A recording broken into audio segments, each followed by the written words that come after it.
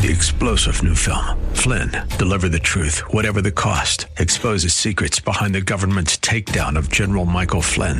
Flynn knew what the intel world had been up to. He ordered the first audit of the use of contractors. This set off alarm bells. He told the truth. He was the most dangerous person for Donald Trump to hire. They had to get rid of Flynn. Flynn, deliver the truth, whatever the cost. Available now. Watch it today. Go to salemnow.com. salemnow.com. The following program was pre-recorded, and the views expressed do not necessarily represent those of this station or its management. We don't need no education.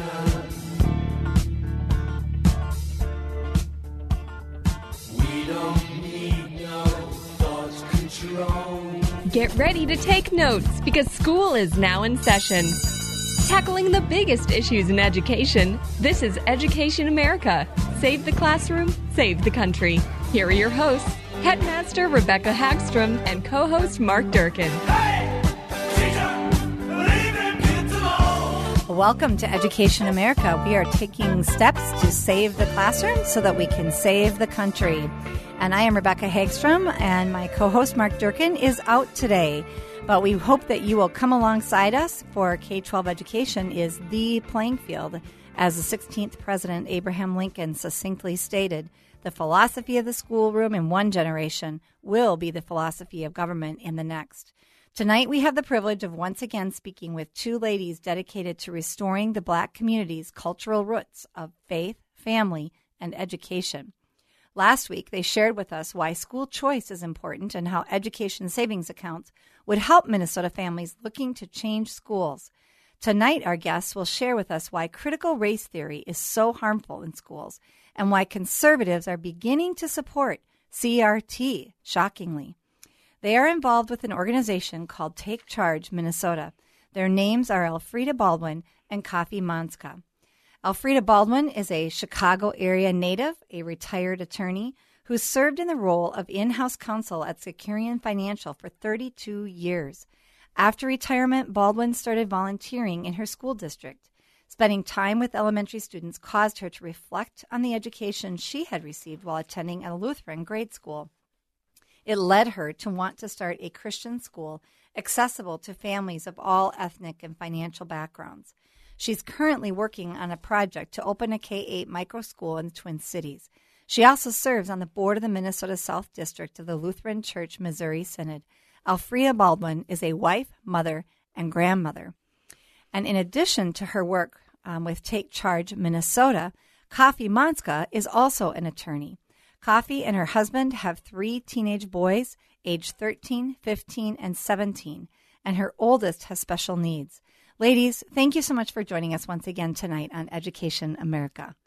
Thank you. Thank you. Great to have you back. So let's just start with the most basic question because, I think people hear the term critical race theory, but I think a lot of people don't really know what it means, which is one of the reasons why we're doing this show. So can you, either Kofi or Elfrida, maybe we'll call on you, Kofi, to begin. What is critical race theory? And then Elfrida, please feel free to jump in. Well, I just did some research, just looked. You see it in schools every day, but you think, well, what is the definition and how are general people defining it? Yeah. And according to usnews.com, it stated many Americans, especially white people, believe racism is the product of intentionally bad and biased individual behavior. So that's what white people think. But CRT purports that racism is systematic and inherent in much of the American way of life. And no matter how removed we are from its origins, we're still close to it. And they talk about how it's in every area of American life, including housing, economics, education, and clean water. Clean water. Interesting. Yeah. Oh, my goodness. Who would have guessed, So right? It's everywhere. It's in every system. It's everywhere you look. It's in everybody.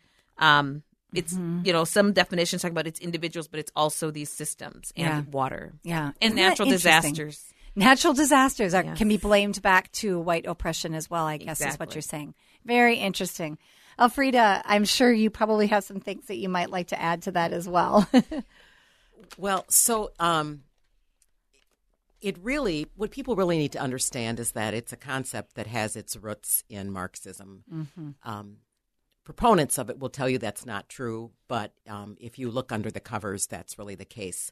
So instead of classical Marxism, which divided people into groups based on class, so the worker class was the oppressed victim class, That proletariat. You're right, and then the bourgeoisie was the oppressor group.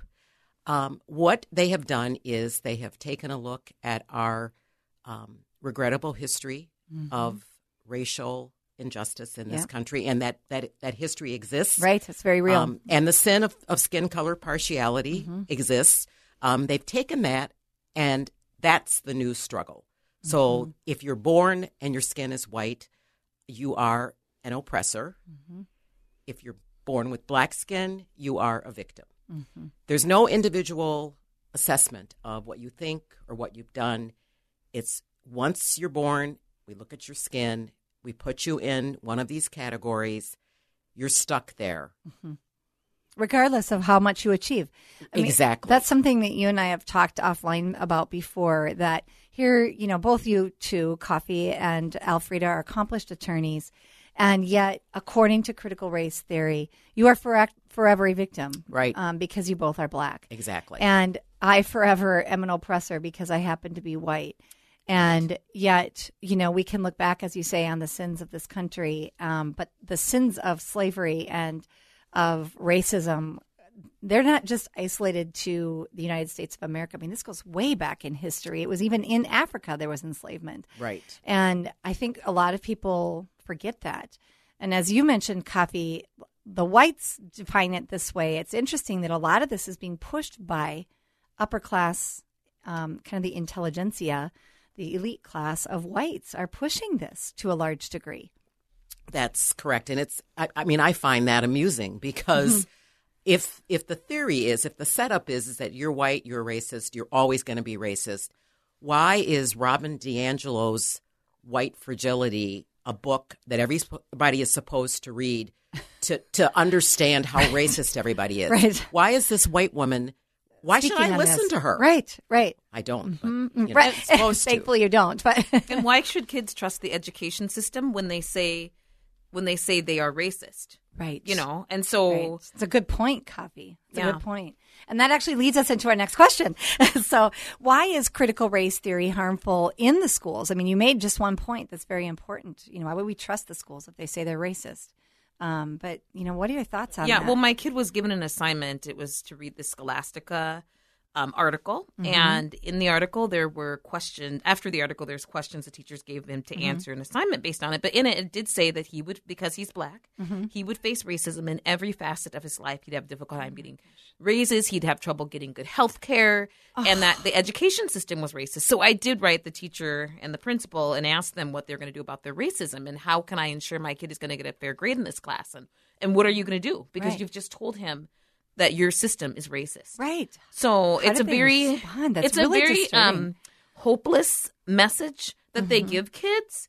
It creates. I read this in this book I have called some social justice is not biblical justice, but it creates paternalism and guilt on one side and dependency and entitlement on the other. And this used to just be in the colleges. Like when I was in college in the 90s, I had a socialist professor.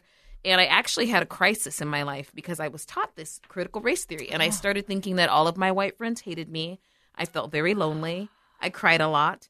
Because I'm like, if white awful. people are racist, then my friends are white. They Right. must be racist. Oh, my goodness, Coffee, And so that's awful. the sad thing is now this is happening to children who are Immature and yeah, don't in have the elementary school. emotional- I mean, I didn't have the skills to deal with it in college barely, and now it's happening to kids.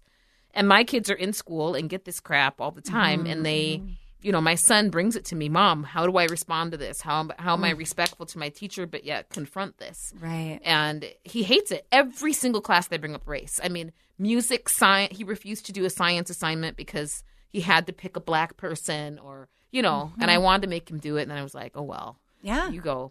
Do your thing. Do your Right. protest. Well, because it's absolutely ridiculous. And he just thinks, why can't people be people? Why can't we judge people based on the content of their character? Why is everything about skin Right. color? And this is from a child. Don't you think about, I think about Brown versus the Board of Education. I think of Martin Luther King, and I feel like we're we are going backwards with critical race theory. They are segregating on the basis of race. It makes no sense to me why there would be this segregation, which, like I said, it seems to be going backwards. It all seems sinister to me, and quite honestly, as a Christian, it seems demonic. There's just something really off about all of this, because it doesn't do anybody any good. All it does is create anger, resentment. In white kids, it creates a sense of guilt. My other concern is if you start telling toddlers, and that's literally what they're saying, it's not too early to talk to your kids about racism. So you tell a toddler. Toddlers? Yeah. I have not heard that. Wow. So you start with toddlers and you tell them, you're white, you're a racist, you're a white supremacist. Those black people, they can't do stuff because they're black. Oh my goodness. You're creating demeaning. You're creating a mindset that you are superior. The other side of it is you tell black kids, those people hate you. You aren't quite as good as they are because you can't do these things. You're creating a victim mindset. Right. At the youngest of ages. Yeah. So we really are going to set ourselves up for down the road a generation of white kids who think they are supreme, and black kids who think, I'm a victim. I can't succeed. And I also can't be responsible for my behavior. It's Exactly. not my fault. It's my skin color's fault. Yep, exactly. One of the most heartbreaking things I have read that really hit me was the story of a mom in Evanston, a black mom who said her children had been exposed to CRT in their classroom, and her son had always said he wanted to be an attorney.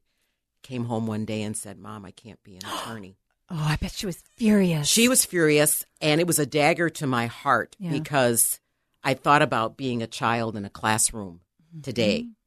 I would not be where I am if I had a teacher who was white, who I was thinking hated me, and was telling me, "Don't worry about spelling your words right because you're black and you can't." Yeah. And here I am growing up in a house with a drug addict mom, sitting on the floor looking at our little tiny black and white, 12-inch by 12-inch television, watching a burning bed, thinking I'm going to be a lawyer when I grow up, and I'm getting out at Stump. Wow. And love that. You had and that was way back then. You would think there would have been closer or more. It's closer to legal racism. You'd think that I would have, had my dream squashed, but no, I didn't have that. And today, kids have that, and it's they could have a good family and be very, very bright, and being told right now that they can't do it. When I was able to make it through, it goes against everything. I had a drug addict mom. I had a lot of sexual abuse in my life from a stepbrother. I had many, many challenges in my life, and so it's hard for someone to tell me, or for me to swallow the fact that that kids can't make it, even when they have challenges, no matter what color they are. Right. They can overcome. They can. Yes. Right. And that's the message they need to be hearing. Right. That is the Yeah. And that's the message we used to give. I mean, so if you think about the old civil rights song, "We Shall Overcome." Yes.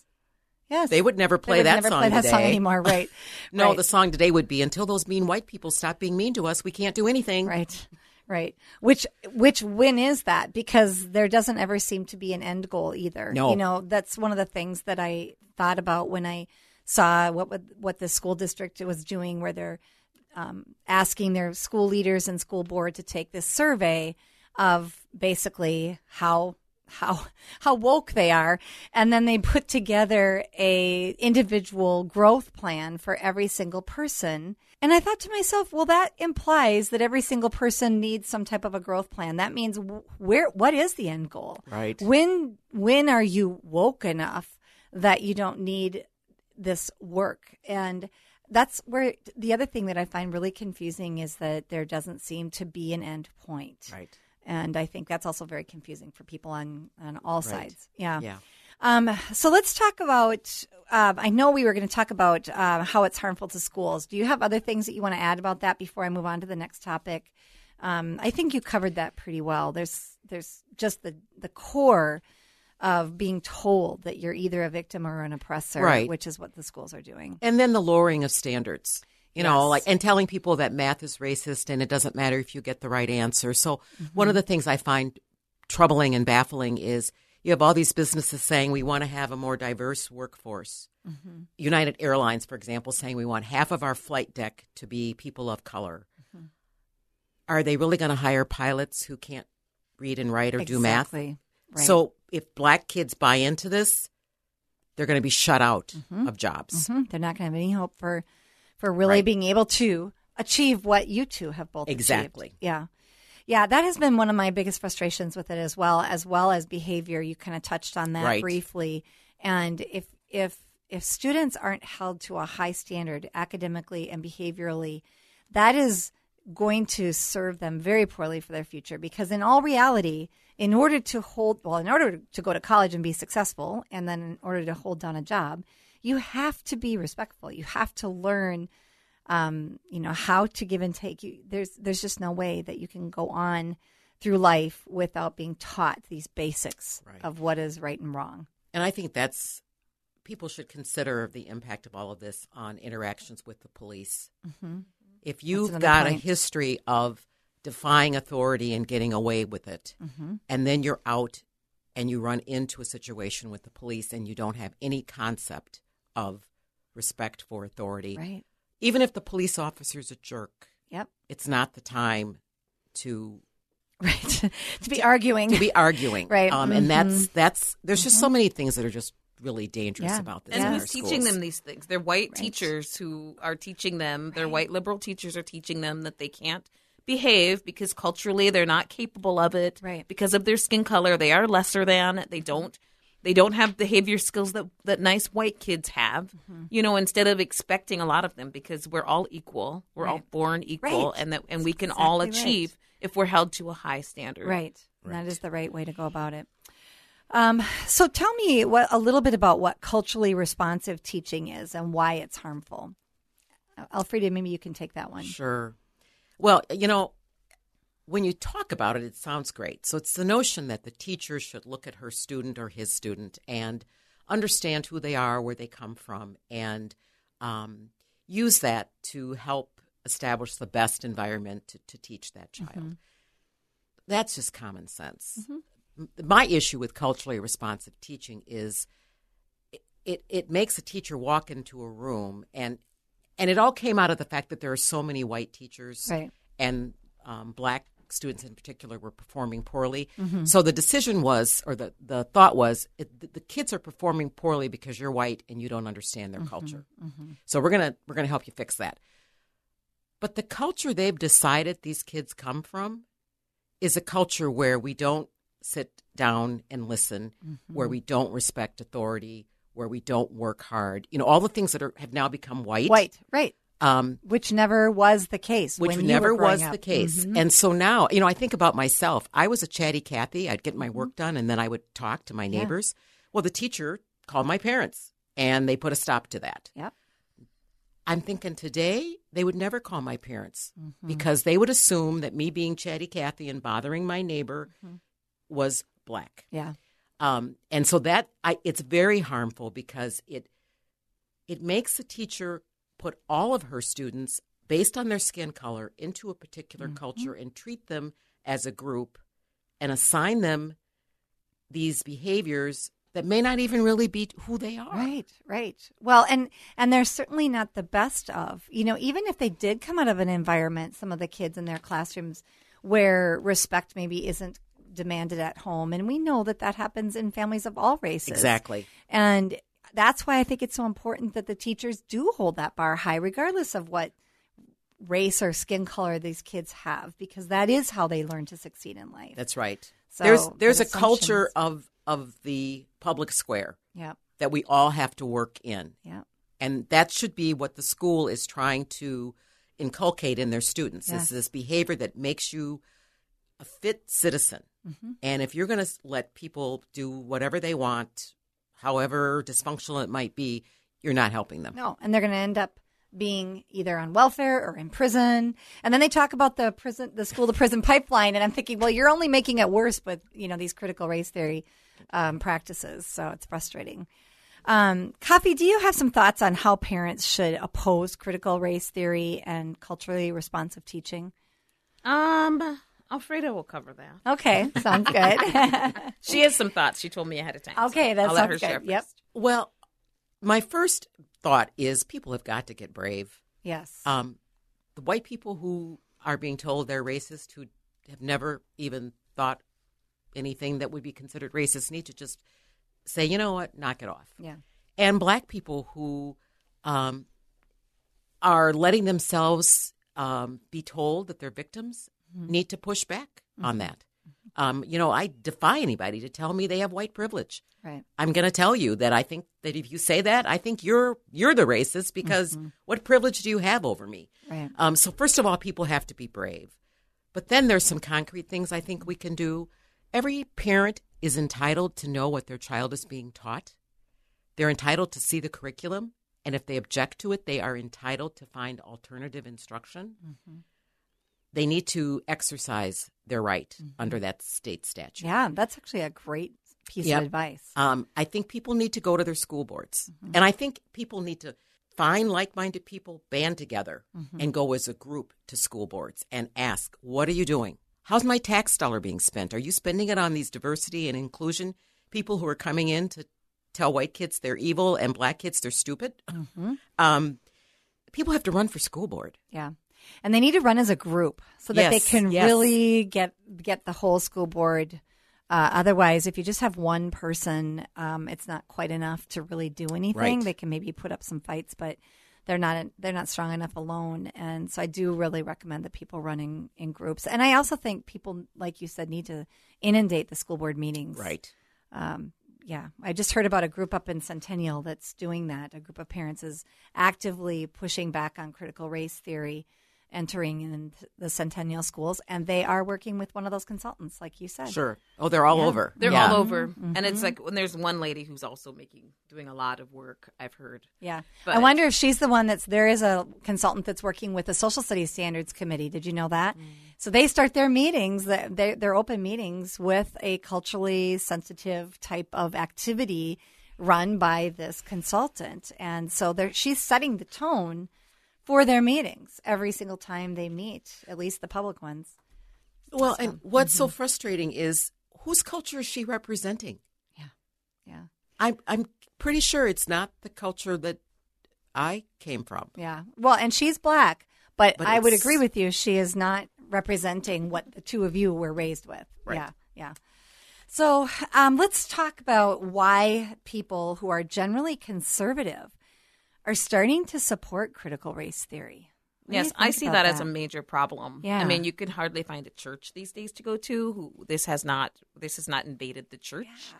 And I think that conservatives are starting to fall for it because they feel like Jesus said, be loving and be compassionate and be compassionate to the downtrodden and the poor and the poor in spirit.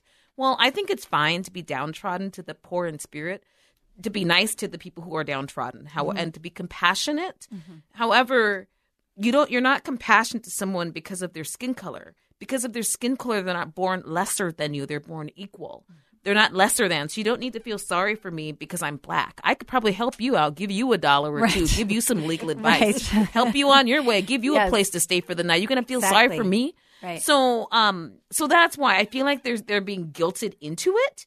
But really, what they're being guilted into is racism. And so they should say, no, I'm actually an anti-racist, so I'm not going to buy into that. I'm kind to people who need kindness, and who need compassion or charity. But people don't need charity just because of their skin color, because we're all born equal, no matter what our skin color. And so I think that is how they're being duped into it. And then just lies, like police are shooting black people everywhere you go.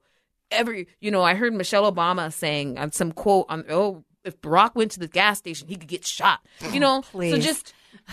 just no matter how high you get this Prince Harry's wife, whatever her name is, talking about how oppressed she is. It's like Oprah and LeBron's oppressed. So it just The millionaires that are oppressed, right? So I don't know. So it's just like so they're being guilted into it through lies. Yeah. also through lies. Like they need to use logic, look at numbers, and use logic and see, oh wait, people of color are not so down and out just because they're a person of color. Right. Such a strong statement, and I think pastors really need to lead the way on this. I think they need to take some responsibility for this because, like you say, that's really not true Christianity. Christianity is helping those who really do need help and treating everyone equally. And it's based on Christianity is based on personal sin. It's a personal sin. Right. There's a personal repentance, and there's a personal salvation. You are not responsible for anybody else's sins. You're responsible for your own sins. And God is capable of redeeming you, unlike what the CRT states. Right. So you can't be responsible for anybody else's sins but your own. And if you haven't wronged anybody, there's no reason to walk around feeling guilty. Yeah. Good, great comments. So we have about 3 minutes left that we can finish up on talking about a couple of these topics where we could almost do a whole nother show with you. But what are some resources that you think you could give for listeners to learn more about critical race theory? And then what are some groups that are fighting against critical race theory? I'll start with my favorites quick. Bobby Bachman is my favorite. He has lots of YouTube videos, and he has a new book called Fault Line. Jason Whitlock, he's a sports commentator, and I just like him. Like, I feel like he could reach a lot of people who are, he's just very approachable, and I love Jason Whitlock. And Larry Elder is another favorite of mine.